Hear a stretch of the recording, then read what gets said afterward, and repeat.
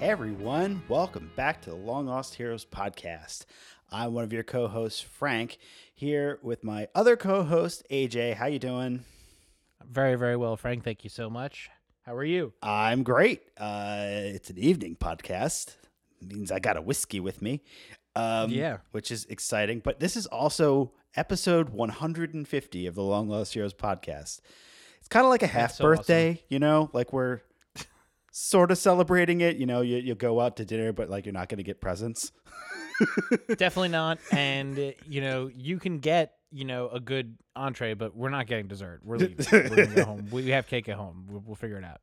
But like, Yeah, man. we're gonna. It's nice to hit a big number again. It's always fun. And I feel like we just hit a big number, so 200 maybe will be right around the corner, or maybe we'll never get there. Never know. That is true. That is true. We'll be we'll get to 198 and just like burn out. But this is No. going to be a fun one. We are talking about an MCU movie from almost 10 years ago, Captain America: The First Avenger. You've clicked on the link, so you know what you're here for. This movie has been out for a while, and hopefully if you're a big fan of the MCU, you know this film and have experienced it before. But we felt like in the context of watching The Falcon and the Winter Soldier, it would be great to go back to this. And we're going to also lead into the rest of the Captain America films and probably the rest of the MCU that we haven't covered on the podcast. Yeah, I think this is a really fun one to start with, especially looking at the material that we were also looking at this week with Falcon and the Winter Soldier. I think history is kind to this movie in an interesting way because it does have some problems, but overall, I think this is like definitely a lot of people's entry into the MCU and definitely a fun,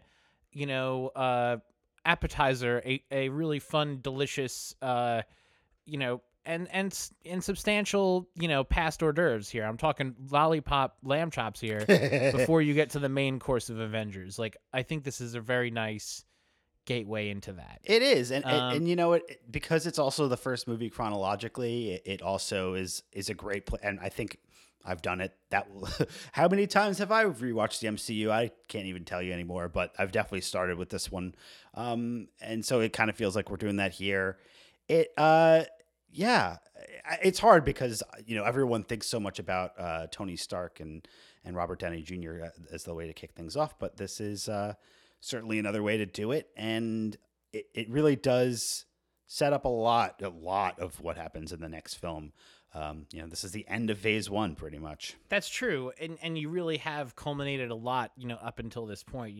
Right before the year before, you would have had, the pop up of Cap's shield in Iron Man 2. Nobody would have understood really what that was. It wasn't a completed model, right? So, like, I don't know. I think that this. I'm glad that this movie exists. I think it's a really interesting way for kids, I think, to kind of jump in and learn a little bit about World War II. I do think that this movie kind of does, and we don't have to spend a ton of time on this. Like, it's interesting to me that very early on in the plot, you have Schmidt kill the Nazi guys and kind of take over as this new Hitler figure that becomes really Cap's main antagonist in this movie. And then Cap's gone, right? He's not fighting Hitler after that point, or hadn't been fighting really Hitler very much at all. No, I mean, he punches fake Hitler a bunch of times.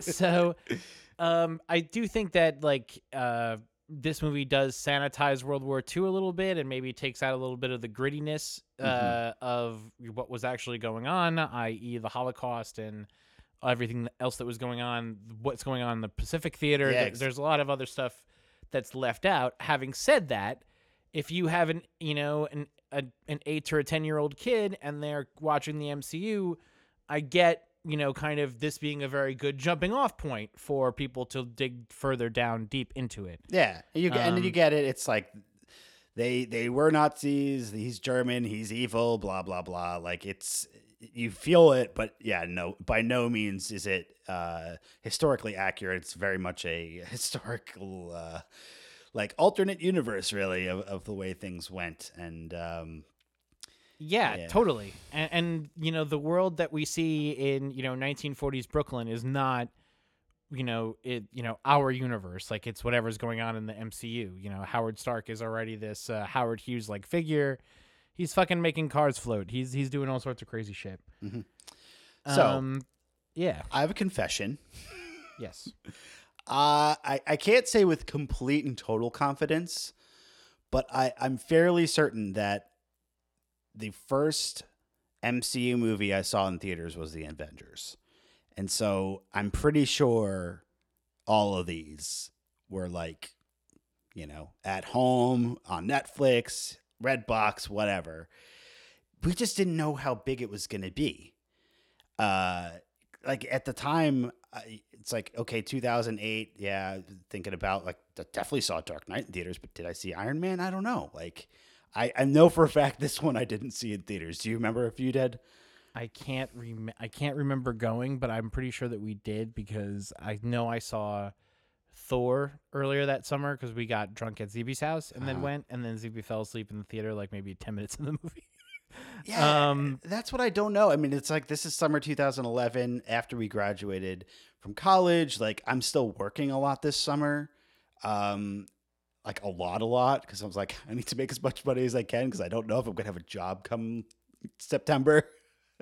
If we did see it in theaters, we didn't stay for the full after credit Avengers sequence. I don't remember that. Yeah. And I'm sure people would really remember that. I think my brother was like, you missed that? You didn't stay for the end? Yeah.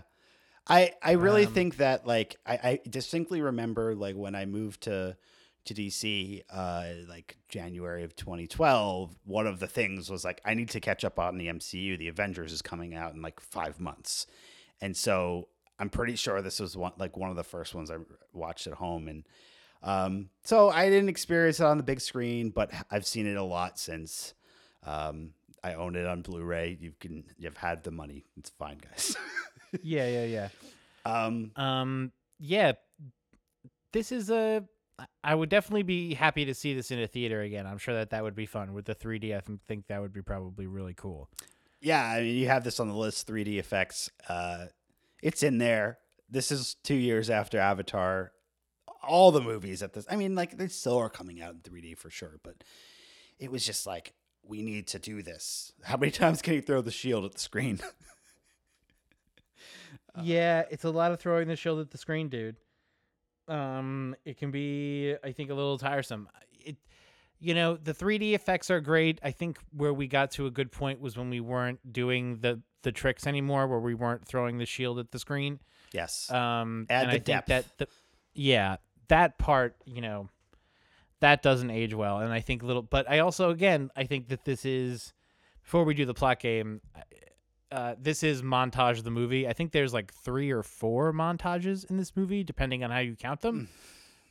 Yeah. But like, it's a war movie. lot. It happens a lot in war movies, I guess. You got to show the passage of time. Like, right.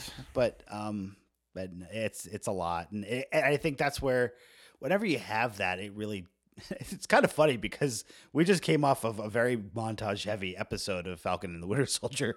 Oh, that's true. So that's true. Not I planned. forgot about that. No. Yeah, this one, yeah, but we don't need to say anymore. Well, let's play plot game. Do you want to play?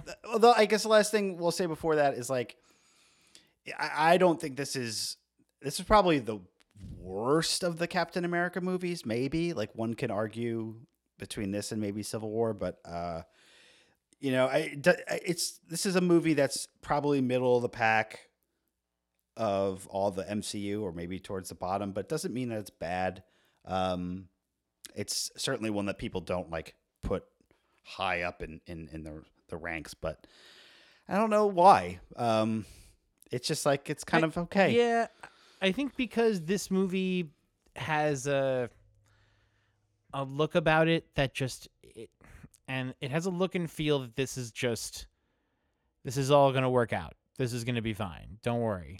Well, there's never really too many moments in this movie where Cap is in real danger. well, and that's the thing, right? Like, we know, and that was one of the hard things about leading to the Avengers. It's like, okay, they all need to survive. The stakes are never going to be that high. But ultimately, this movie is set in as a flashback sequence, kind of. Like, the movie starts and you're like, they see the shield on the ice. Like, I always forget about that. I'm like, wait, did I click the right movie? What are we watching? Yes, those sequences just feel so out of place. It's so it I don't know. It doesn't necessarily fit, I think, perfectly. I think there are parts of it that do, it. Also, why isn't it we'll talk about that Coulson? later. Why isn't it Coulson? Right? Like, it's like random guys. It's like not even Shield. Because Coulson at this point is making adventures, I'm sure. Yeah. He was like, he's a super fan. Imagine if he's like, I'm the guy that found it. Anyway, let's do the plot game. You want to take a crack at it? Sure. Red Skull finds the Tesseract on Earth with super smell after receiving the super serum. He then makes super weapons. The United States, in an effort to combat the war effort, develops super soldier serum and is successful with Captain Steve Rogers, who goes on to defeat Red Skull. What else you got? No, that's pretty good. I think that's pretty good. That is I pretty think that's good. it. Wait, what about super smell? Is that a thing?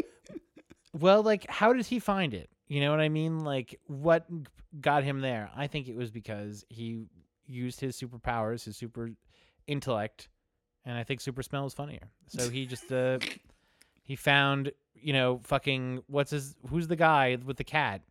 Oh, Mr. Filch? Yeah, Mr. Filch from Harry Potter and Walder Frey from Game of Thrones. Is guarding the goddamn Tesseract. I know. He's the last guy you want guarding the Tesseract. What are you He's doing such a here? killable character.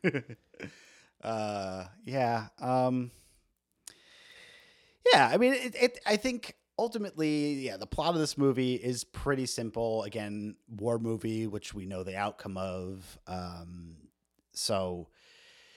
But it's a big character movie building because we hadn't seen him before, and so the origin of Chris Evans as Steve Rogers is pretty great.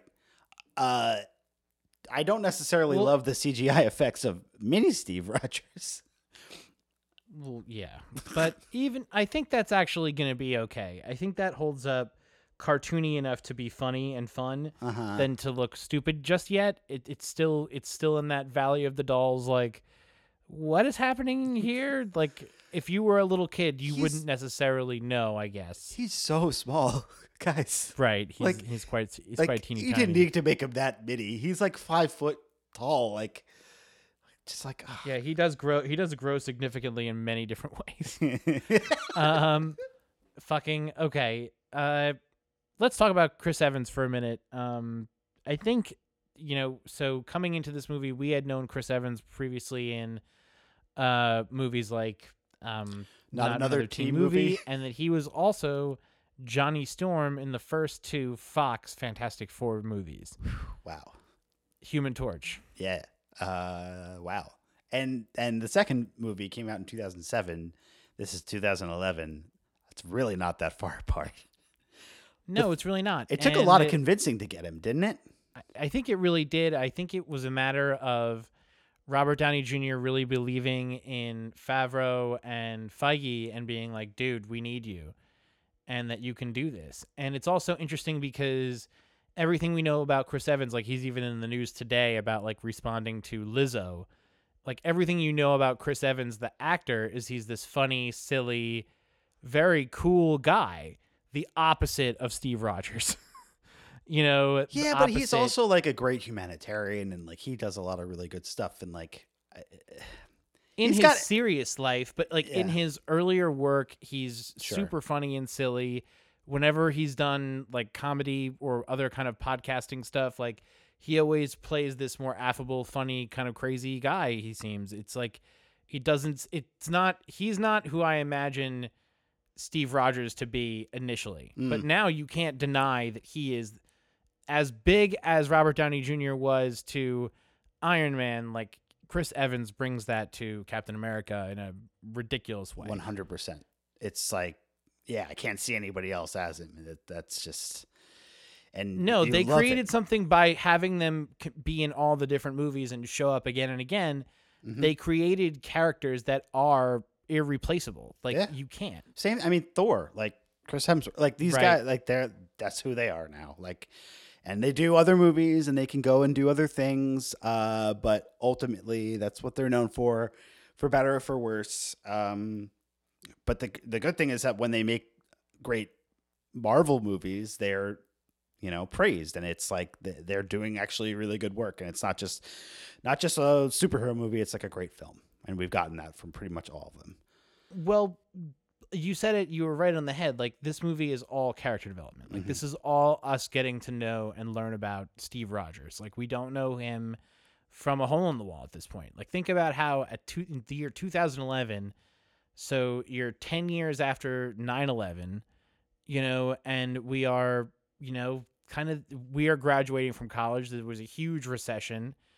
And we're, trying to decide if we're going to continue on with Obama. Like, it was kind of an interesting time. Yeah. And I think this movie kind of, reinvigorated kind of in patriotism in some ways, to kind of think about this kind of optimism. And this is something I think a lot about with the MCU that when I look back on it, it kind of makes me feel nostalgic for is, I would say every movie up until maybe Iron Man 3 has this very Obama era feel Oh yeah. of like anything is possible. Like, we can do this. Like, don't worry about what you know about the science right now. Like, this is good. This is fine. This is happening.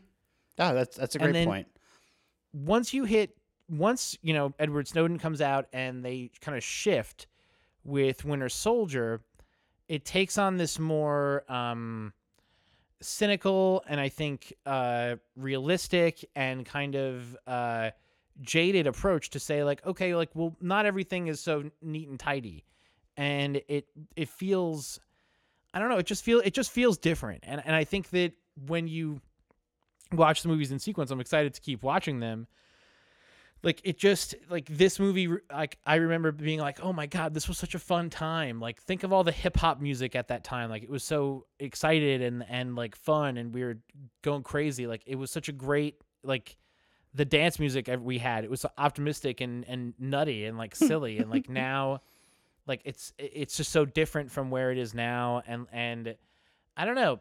I'm still happy with this movie. And I think, Chris Evans is a huge part of that, and Yeah. he's so cool about it. And even though he's retired, or he thinks he's retired, this is his work here is really excellent. Right. Yeah. And it's like, if it didn't work here, I mean, I think the Avengers maybe is the one that it really needed to work for everybody. Well, yeah, he had to be the straight man. Like, he needed to balance the comedy. Like, he's being set up here to do that later. Yeah. And, You know, and then he they hit needs- the ball out of the park with Winter Soldier, and he's cemented his legacy. No, even if like nothing else happened after that, like that movie is just so well revered. Okay, so I guess let's talk a little bit about the movie. Like, I think that the development of the character like is clear from the get go when he's little Steve and he wants to be a part of the fight. And I just love all that stuff in the beginning with Stanley Tucci and as Abraham Erskine. Tooch, yes. Like, he was a great pick there too. He's great. He looks like he's having a great time. Yeah. And that really, he does really sell it in that way, because you need him to be endearing and kind of sweet in order to not look scary and kind of creepy and like, what's going on here, man? And he plays this perfectly. And, Stanley Tucci, I think, is really good at going back from being very serious to very funny very quickly. And like, when he walks in and the MP kind of lets him in, you're like, oh shit, like, he's in trouble. But he's like, no, like, where are you from? Paramos? Like that. I always think of that delivery. That's so good. Oh, no. Well, what am I thinking? You have procedure tomorrow. I drink for you. Yeah, he's awesome, Yeah. and he really he nails this character, and he's such a fun advocate for Steve. He believes in Steve. He's the whole reason Steve is here. Like there is no Steve Rogers without this other guy. There's no Captain America. And then it's like, it's so sad, right? That they have this insight, and like the Uncle Ben moment, or the whomever, the Bruce's parents getting killed. Like there's this moment that really sets him off, and he has to go respond to this, and it from an instant loss. Like this guy that he thinks he's going to have as a mentor and guidance throughout. It's like, nope, that's gone. You've got to figure this out on your own. Yeah, the honeymoon's over, dude. Like, yes, like you have superpowers. Go figure it out. I'm not here to help you. I think that's a really fun chase sequence too. Like, you know, it is. It's done really. Listen, we haven't talked about it yet, but Joe Johnson is the director of this movie, and I think his like thumbprint is so big on this movie. It's so huge. It's awesome. If you don't know, Joe Johnson was the assistant director on all the Indiana Jones films with George Lucas and Steven Spielberg. He was super involved in Star Wars, doing with other technical work. Yeah, the set design, or like was he part of ILM? Yeah, definitely. Yeah. And then his, he went on to direct Jurassic Park 3, unfortunately, which is, nobody blames him, but he did one of my favorite movies of all time called The Rocketeer. And this movie borrows a lot of the same stylistic stuff from that movie and stuff that he had learned and incorporated from Indiana Jones. What I think you get from this movie are those low-angle Spielberg shots, and that's like so huge in that chase sequence, and that makes it feel so fun and rushed and exhilarating. You know, like you've seen those old cars in the old, movies, like going around the corner or whatever. It's done in such a different and more fun way, and you know what? Has great action. It's such a great point. I mean, like this movie does have a big Spielberg vibe. Like, huge Spielberg vibe. I always think about The Last Crusade when I watch this movie. Like, yes, it's got a lot of that. Yes, definitely. And so that's not that surprising then to see, that connection is like he was there. He was doing it. He was making that. So it's like, okay, I'm going to do this here. Cool. Yeah, it's good.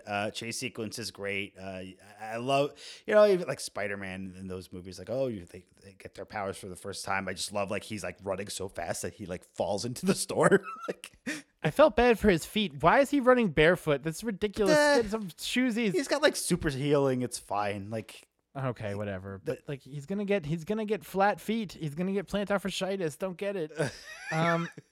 Anyway. The iconic moment with him on the, taking the door off with the star on it is excellent. And, I also love when the little kid gets thrown in the water and he's like, you need help? He's like, no, I could swim. Go get that guy. Yeah. I think that was great. Yeah, it's a good beat. I think we'd be remiss. I mean, we kind of skipped past it, but the iconic shot now of the doors of the chamber that Steve is in, opening up. Oh, sure. His yes. epic body. Like, that's so iconic now. And it's like, whew, man, that was a little kid. And now he's a man. He definitely is. And, the physique for this, I think, definitely set, similar to Hemsworth, like the standards for the superhero bods, I think really took a turn with the MCU, that, beforehand, maybe you were Batman and you're Christian Bale and like, yeah, he's a method actor. He's crazy. Don't even worry about him. But like after that, and you started to get these guys, like the bods took on a new level. Like remember Chris Pratt, like when he got ripped, and then Kumail when he got ripped. Dude. Like it's been really, I think these guys. Hugh Jackman too. Like this, he's been doing. But that Hugh Jackman got more and more ripped over time, and nobody understood that even when they traveled back in time. So, like that. Great point. Whatever. What I also like about the vibe of this movie is that it's very light on its feet. Like it doesn't have, like, it's not spending time on things like you don't understand, you know what I mean? And and has really fun comedic bits to kind of move you from scene to scene, because this movie is a lot of it's also very much like a ride. It feels like we're going from place to place. It does, yeah. Um, They pick him, he goes to the training facility, he gets his powers. They've got now they've got, and then it's the USO stuff. Like poor Right. Steve. You know what? Like this one thing that I called out. So when he's like, after he does the tour in the US, and he's already like been with all the different towns, and now they're in. Are they in Italy or wherever the base is in the UK, in Europe?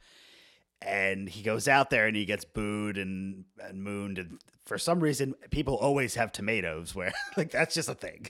They always have tomatoes. And then he's drawing like this dancing monkey, and I'm like, I wish they kind of explored this side bit of Steve Rogers as the artist, because it's like that's not bad. Like maybe Yeah, that would have been kind of cool, actually. It's like where he's drawing and making his own stuff. That's actually kind of a cool idea. Yeah, that would be Yeah. like one thing he can bring forward in time, but they dropped that. Yeah, he lost that ability when he went into the ice. Mm-hmm. Poor guy. Poor guy. And so then from there, it's like the big moment that I guess is it Act 2, Act 1? I don't know. This weird, yeah. It's not divided as clearly as some of the other movies, but when he goes to rescue Bucky and the Howling Commandos and the rest of the 107th. Maybe I'm wrong. I don't know. Good job. Like it's an awesome sequence, and he's like totally badass throughout it. It's like we finally feel him as Captain America. He finally gets the credit that he deserves after being this dancing monkey for most of the movie so far. And encountering the villain, and he gets his mustache twirling moment, right? Yes. It's that sequence is great. You know, it's got kind of a Cyberdyne vibe to it. It felt very Terminator or like X-Men to me a little bit. Like these guys are all in cages. Let them out and run around this crazy place. Mm-hmm. The lasers. I don't get the lasers. Okay. But okay. The lasers. Let's take a hot second on the lasers. If they're powered by the Tesseract, did they know at the time that the Tesseract was the Space Stone? I don't know. I think they did. Because I think that they did too, but did they zap? Are you asking? Are these guys zapped out into the universe someplace instead of being dead? Yeah. Yeah, I think so too. I think about that. Those poor guys are just floating out in space, or some of them land on a planet and they're just like, what the fuck? Well, I think that whatever the power of the Tesseract was that they like unlocked to power all this stuff, like it's pretty rudimentary technology. So like whatever they were using it for, you know, I could also understand if it was just like they zapped them and they're just departicleized, you know. Okay. But yeah, we can dream. That's a cool idea, and you know, you want to talk about the Tesseract now? Sure. I mean, it's a big part of the movie. It's hard to ignore it. It's big. So this brings up our new segment. Did it. The Infinity Stone Watch. Yeah, and this one is the you know, definitely the Infinity Stone that looms largest in, you know, phases 1 and 2, and that is the Tesseract. Yes. The Space Stone. It pops up a lot. It's huge. It's definitely the most popular, right? Like, and I think the reason it's most popular is because it is so well designed. I think it looks super cool. I love the way it interacts with the world. Like sometimes you can pick it up, some people can't pick it up. Mm-hmm. It burns through things. You keep it in special boxes. Yeah, I think it also pops up a lot because it's on Earth a lot. And so That's true. That's why we see it all the time.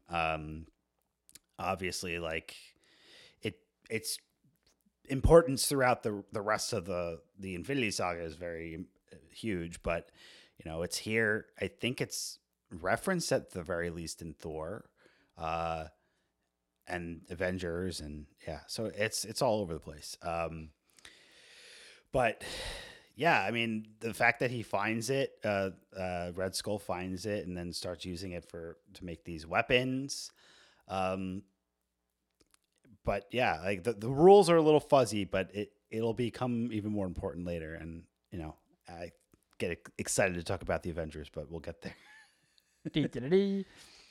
Okay, so let's talk about. So I was talking about we get these really fun comedic bits in between, action sequences and montages, and the two characters that get to really do this the best, I think, are Tommy Lee Jones and Haley Atwell. We're going to talk about Haley Atwell, I think, second because she looms larger in the MCU. We're going to talk about Tommy Lee Jones first because he's only really just in this movie. Tommy Lee Jones used to forget is such a. Go ahead. Sorry. No, go ahead. What were you going to say? I was just gonna say, like, before I started like really adding this movie to like my back catalog, I would forget that he was in it, and it's like now it's like, oh yeah, he's here, Men in Black. Yeah. But yeah, go ahead. I think he's awesome in this movie, and I think he so doesn't give a shit, and that plays kind of good for somebody running this kind of department, and I think it's really great casting, and the lines that he does give are funny and very memorable. I'm not kissing you. That's great. Yeah.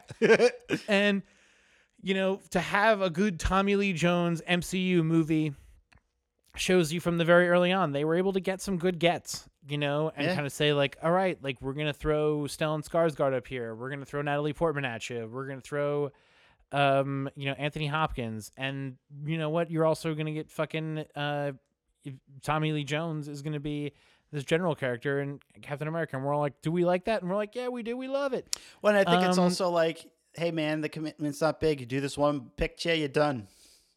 That's it. Yeah, I think that's great. Yeah.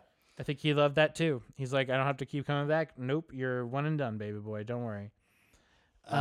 So yeah, Tommy Lee Jones I think is super fun in this movie. I'm glad that he's a part of the MCU. I think it would be interesting to see him, pop up again. I don't think he does, so sorry about that. Yep. And let's talk about really the leading lady of the MCU in terms of, well, I guess that's one of the leading ladies. But yeah, no, she's the beginning, and it's kind of like it all ends with her too. She's very, very important to the MCU, but isn't there that much, right? But Haley Atwell as Peggy Carter, she got her own show. She did. pre Disney Plus, 2 seasons. It's available on Disney Plus if you want to watch it. Yeah, it's she's also like it shows the beginning of the take no shit attitude. Like this is 1943, 44, 45. Being a woman in the United States and in the world at the time, how difficult it was. But she's, trying to raise that ceiling. And, basically they had that one shot that they did. I forget which Blu-ray it's on, but the Agent Carter one, that's basically the premise or the point of concept for her show, and continuing to do that work and basically start the SSR or take the SSR and make it into S.H.I.E.L.D. of what we know it in the modern day. And she was crucial to that. She really does kind of set the whole thing up. She's Cap's love interest, and I think she's beautiful. I also think that she does, kind of really fun acting stuff. She gets to be vulnerable. She gets to be tough. She gets action sequences. She's a really kind of all well-rounded actor. She's for the an MCU. Amazing shot. She like shoots that guy in the car like really, really far away. That's really awesome. Yeah, she's a badass. Very lucky. Yeah, and it's interesting to me that like we think about her like at this age all the time, but really she's only this age in this movie, and then for the rest of the time we're dealing with her, she's either very old or dead. And it's right. Like, she's still so huge. But that's why it made such a big deal in Endgame, and like if you've been with us on this journey, you've probably seen that movie by now, and just like the way that everything wraps up for their storyline that starts here That's why we love it so much. Definitely. They finally got that you're dance. starting with, such a good, strong foundation. We're really lucky with that. Something that I kind of wanted more of was this version of young Howard Stark. It's played by, who is the guy? Dominic Cooper. He's great. I like this guy. He reminds me a lot of Tony. Oh, yeah. Oh, yeah. And you're like, oh, shit. Like, that's where Tony kind of gets it. He was this kind of crazy guy. I know. And, when we were, like, super excited to have John Slattery back in Civil War and in Endgame a bit, he's also fantastic. But, like, having these two sides to this character is really cool. He also popped up a bit on Agent Carter. So you get more of him there, but it's always like it always leaves you wanting more.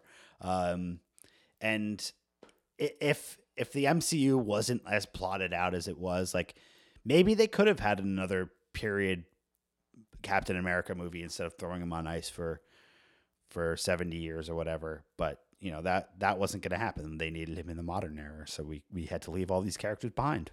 Bye. Okay, now somebody who did not love this experience and did not return and is not thrilled is one Hugo Weaving. Now, Hugo Weaving is a great actor, and he's done some really great movies, right? He's Agent Smith in The Matrix. That's probably his most notable one. That's his face. Then you also may know him as Elrond in the Lord of the Rings and Hobbit trilogies. Mm-hmm. You also may know him in Cloud Atlas. And you also may know him, but not see him in V for Vendetta. Right. He comes into this movie, and he has to wear all this horrible makeup, and he hates it. He hates wearing the makeup. And he did not have a good time making this movie. And he was not happy with how he was portrayed in this movie. He wasn't happy with his performance. He wasn't happy with how the movie came out. And he was like he did not return. He did not come back. People thought for a long time maybe Red Skull would be returning.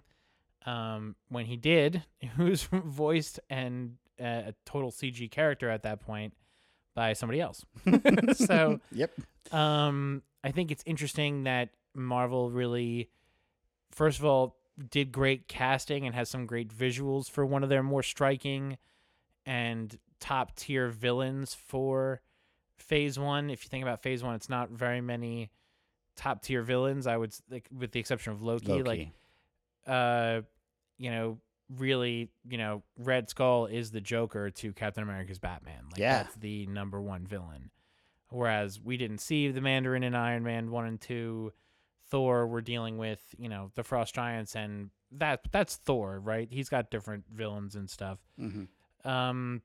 This is your big guy. Yeah. And he would have been the guy that it would have been cool to have him again, but I feel like maybe they pivoted away from Red Skull. Like, obviously, for one reason, they warped him away.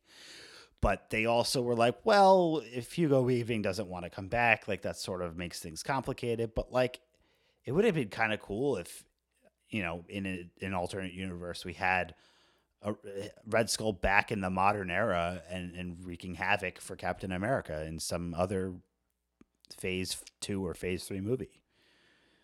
But I would have been down to see more, and I also think it would have been useful to have more shots of Hugo Weaving doing stuff that was, setting up other things to come. You know what I mean? Mm-hmm. Like, be able to cut back to him and see, like, oh, well, this is what he was doing over here, or this is what he was doing over there. And, constantly referencing kind of like his great works and stuff.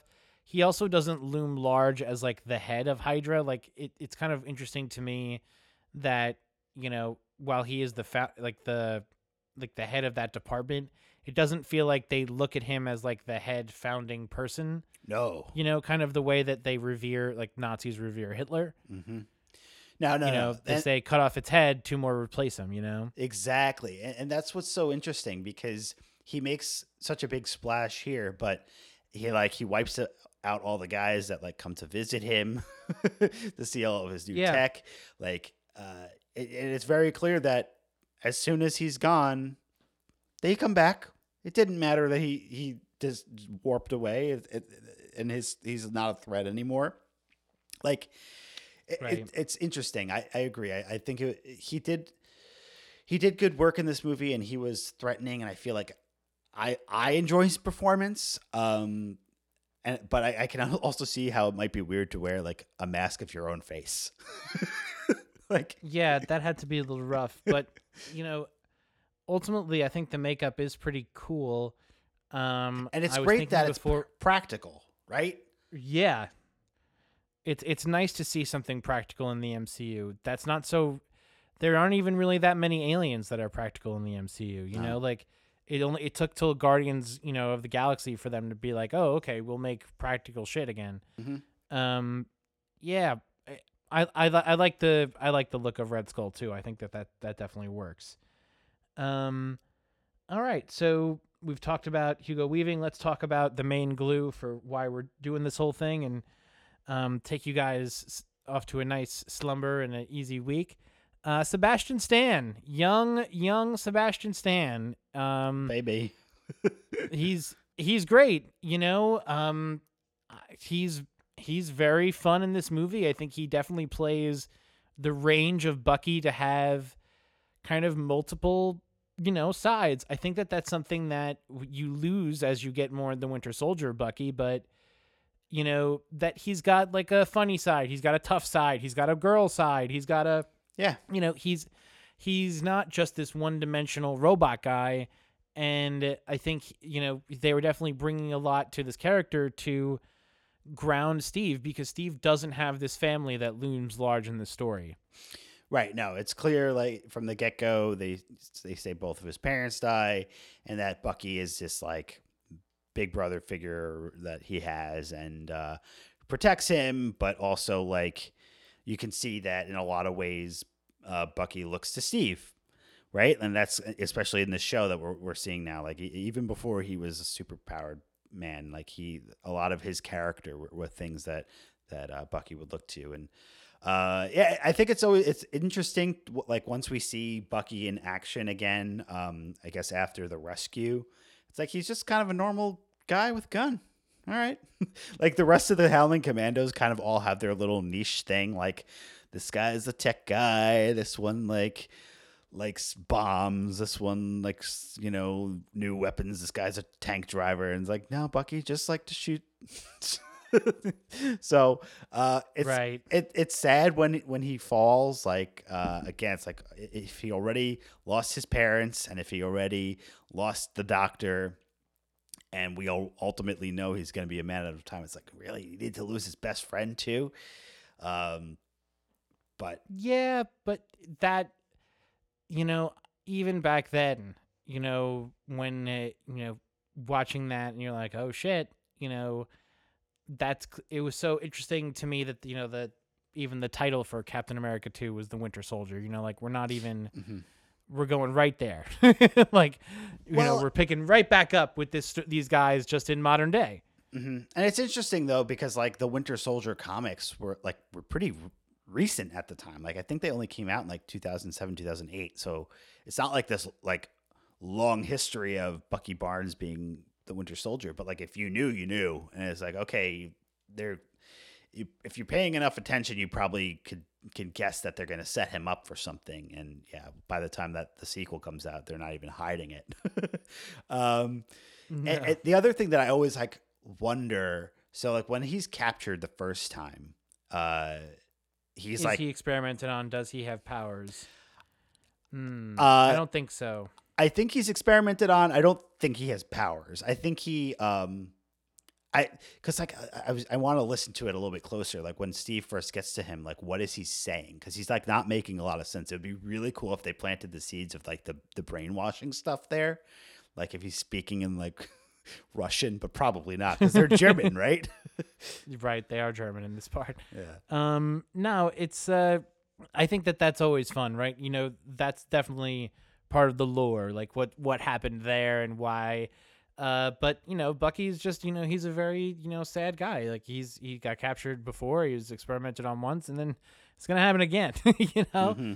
And they are really gonna do a number on him this time. And I think he's definitely like they're very lucky, such great casting, that this guy maintained that he, didn't have any crazy, problems or scandals or accidents. Like he just kind of kept his head down and got to do these really fun parts and great action, and now is killing it in this new show, and really delves with, we were talking about this week, that as much as Falcon's side is talking about racism, you can kind of see how they're talking about our veterans with Bucky, and how we in a lot with John Walker too, that we make these guys killing machines, and then we just expect them to come home and be regular guys. Yeah, it's like, this is not normal. Like, you expect them to be normal after that? Like, come on. Yeah. And it's, I remember at the time, like, they were like, yeah, Sebastian Stan signed like a 9-picture deal. It's like, what? Like, Right. He doesn't even seem Right. that important right now. Like, but no, he's been here all the time. We get a lot of Bucky. You get a lot of Bucky. You get your money's worth. Mm-hmm. So another new recurring segment we're going to be introducing is the Fury Files. Woo! Keeping track of our favorite cycloptic, trench-coated, kick-ass, badass motherfucker. Nick Fury, Samuel L. Jackson's is iconic. Yeah. Icon. Yeah. So much so that they changed the comic book version of Nick Fury to look like him. Not only look like him, but be black too. Like, that was not original. He's just so good, and if there was a while where like he was not as present, but I feel like we're back in the Fury Renaissance, and he's going to be important again. Well, I think he knows the value of his character to like be able to come and go. Nick Fury is also a character that can live and die, which is kind of cool. So good on him for like being able to come and go to it as he gets bored with it. But like, I'm sure the money he gets from this is like obscene, crazy money, like ridiculous, fuck you, crazy money that they just throw at him. This, I think, is also one of the better Fury scenes one of the better, before Winter Soldier scenes, I guess, where you have Fury show up to explain to Cap what's going on in Times Square. Mm-hmm. And then the post end credit scene where you have him, which is actually a cut from the Avengers. From the Avengers, yeah. Of Steve training. What do you think about them? Which one do you prefer? I think I like the Times Square scene better. I think there's just so much more to it, like, knowing what Steve just went through, and like I had a date line. But yeah, the other one is great. But again, I think of it as more of like a promo for the Avengers, and necessarily that was weird. Like, I think from the here on out, they fixed the post credit scenes to be like real, like actual footage that didn't exist anywhere else. But this one was like, we need to make sure everyone goes sees this movie. But this has to work, or this isn't going to work. Yeah. And obviously, this isn't the first time we saw Nick Fury. He'd been popping up in a bunch of the other films up until this point. So, and then he has a huge presence in the Avengers film. Real quick, go back to the main plot just to wrap things up. We capture Zola, the doctor guy, on that train ride, and we have a nice sequence between with him and Tommy Lee Jones's character. And it's interesting because he's another one that you don't expect to be set up for more. You're right. You're definitely right. And no, I don't think any of us could have seen what was going to come next with Zola. No. It's cool enough, like, if you know enough to like get the screen Zola when he first appears in the lab. Yeah. To know that he's been a screen character. Mm-hmm. But yeah, I like the guy who plays Zola in these movies. Mm-hmm. And then, basically from here on out, we go to the main final fight. Steve has to go to the big old plane, the predecessor to The Valkyrie. the Quinjet kind of thing. Not Quinjet. What would it be? Whatever the aircraft carrier thing is that the Avengers have. The helicarrier. And they have this big fight, and he has to stop all these bombs from flying off to different cities, yada yada yada. And like, yeah, it sucks. Like, I like the sequence where like Red Skull grabs the Tesseract and like, because like his ego is there. He's like, it's mine. I can do this. And then it's like, nope, bye, dude. I've seen this sequence probably the most of this movie. I find this movie a lot on cable at this part of the movie, okay, where they just are getting onto the plane, and like there's still like maybe 25 minutes left in the movie when they do that. But so some of that takes place after. So when you break it down, I think the cool parts of the sequence is like the plane sequence where the plane bomb where the guy comes out of the airlock and Cap is on top of the plane thing and he flies it back into the larger plane. Yeah. I think that's very exciting. I think that they where they lose me a little bit, I think, is the hokiness of like Cap's lines and retorts back to Red Skull, where he's like, "Not my future," and like some of those things that are a little lame and hokey. Yeah. But ultimately, like it's a pretty interesting thing. You said it correctly that Red Skull, like the Tesseract, like chooses him because of his actions, and is like, no more of this bullshit, my friend. Like, yeah, you gotta go. Yeah, you done fucked up. And yeah, and I think they play with the gravity in a cool way. Yes, in this fight sequence, yes, but like ultimately, I think if you think about kind of the super soldier versus super soldier thing, it's like it doesn't really feel all that different. Like they're both so super powered that it's like, okay, they needed to do something. Know what? One thing that we really haven't talked about, like the origin of the shield, like that came out in this movie. Like, iconic. It's iconic. I think it's a great sequence when he goes and he's looking at all the options that Howard Stark has for him, and then Peggy Carter just shoots the shield. It's like. Right. Okay. Well, she's pissed because he was making out with that other chick. Yeah, it's a Captain America's shield to the MCU. Well, I guess we didn't know. All I guess we knew is that the design for it, I think, is really great. Right. I think that the brushed metal look of it, the fact that it feels real. When it's still stainless before they paint it. Yeah. And then anytime you see it after it's painted, it's always got bullet marks and scuffs on it, and it's always a little bit dinged up.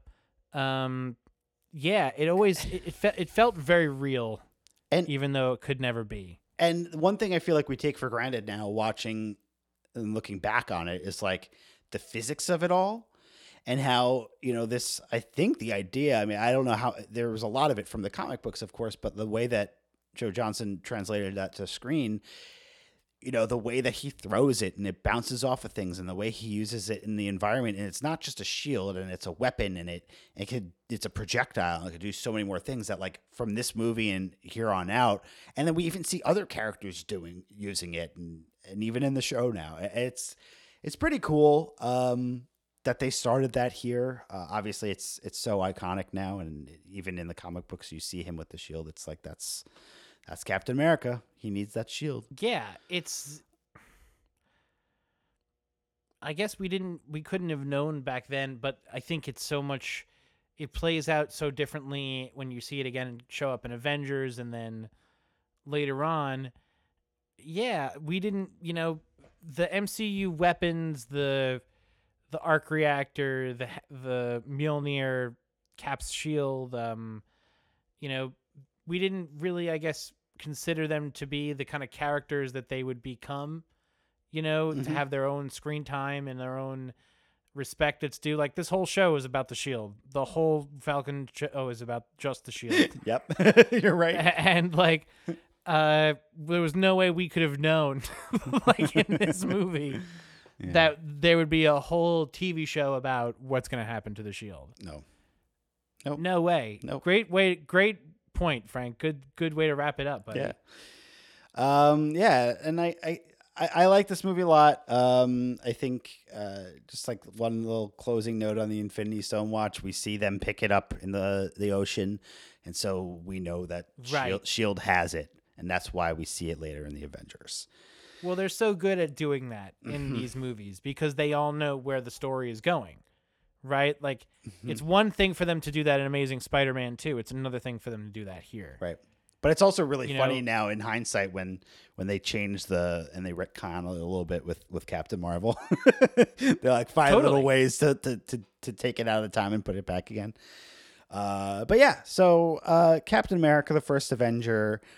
Again, I think the title alone. And this movie, do you know why it's called Captain America, the First Avenger? No. Why? Because internationally, you could not release Captain America in Germany or in Japan or in, Iran or Libya. Wow. As Captain America. So it was called The First Avenger. Interesting. So the reason that's the subtitle is to play to the international community, to not be so upfront. I also feel like it started the precedent of Marvel movies having subtitles. That's true. That's true. Which I'm all for. I think it's much more interesting than I agree. Iron Man 2. So anyway, this is a fun movie. Can't wait to watch and discuss the next one, The Winter Soldier. So just for everyone who's playing along at home, we're going to do Winter Soldier, then Civil War, because we've been itching to talk about Civil War probably for 5 years. This all is partially the reason why the podcast exists. So we want to get to that one sooner rather than later. We're also going to finish talking about Falcon and the Winter Soldier. We've got episode 6 coming out this week. And then after that, we're going to dive back in and probably start at the top with Iron Man. You said it best. So yeah, guys, keep listening. Hoping you guys are enjoying it. If you are, please feel free to rate and review the podcast on any and all, podcast rating system, whether you're on Facebook, whether you're on iTunes, whether you're on Spotify. Let us know how we're doing. You can find us on all the major podcast streaming app services, which is Apple, Spotify, Stitcher, Google. You can visit our website, www.longlostheroes.net. You can email us at info@longlostheroes.net. You can find us on all the socials at LLH Podcast. I'm AJ. And I'm Frank. Take care, everybody. Have a good night. Thank you. Bye.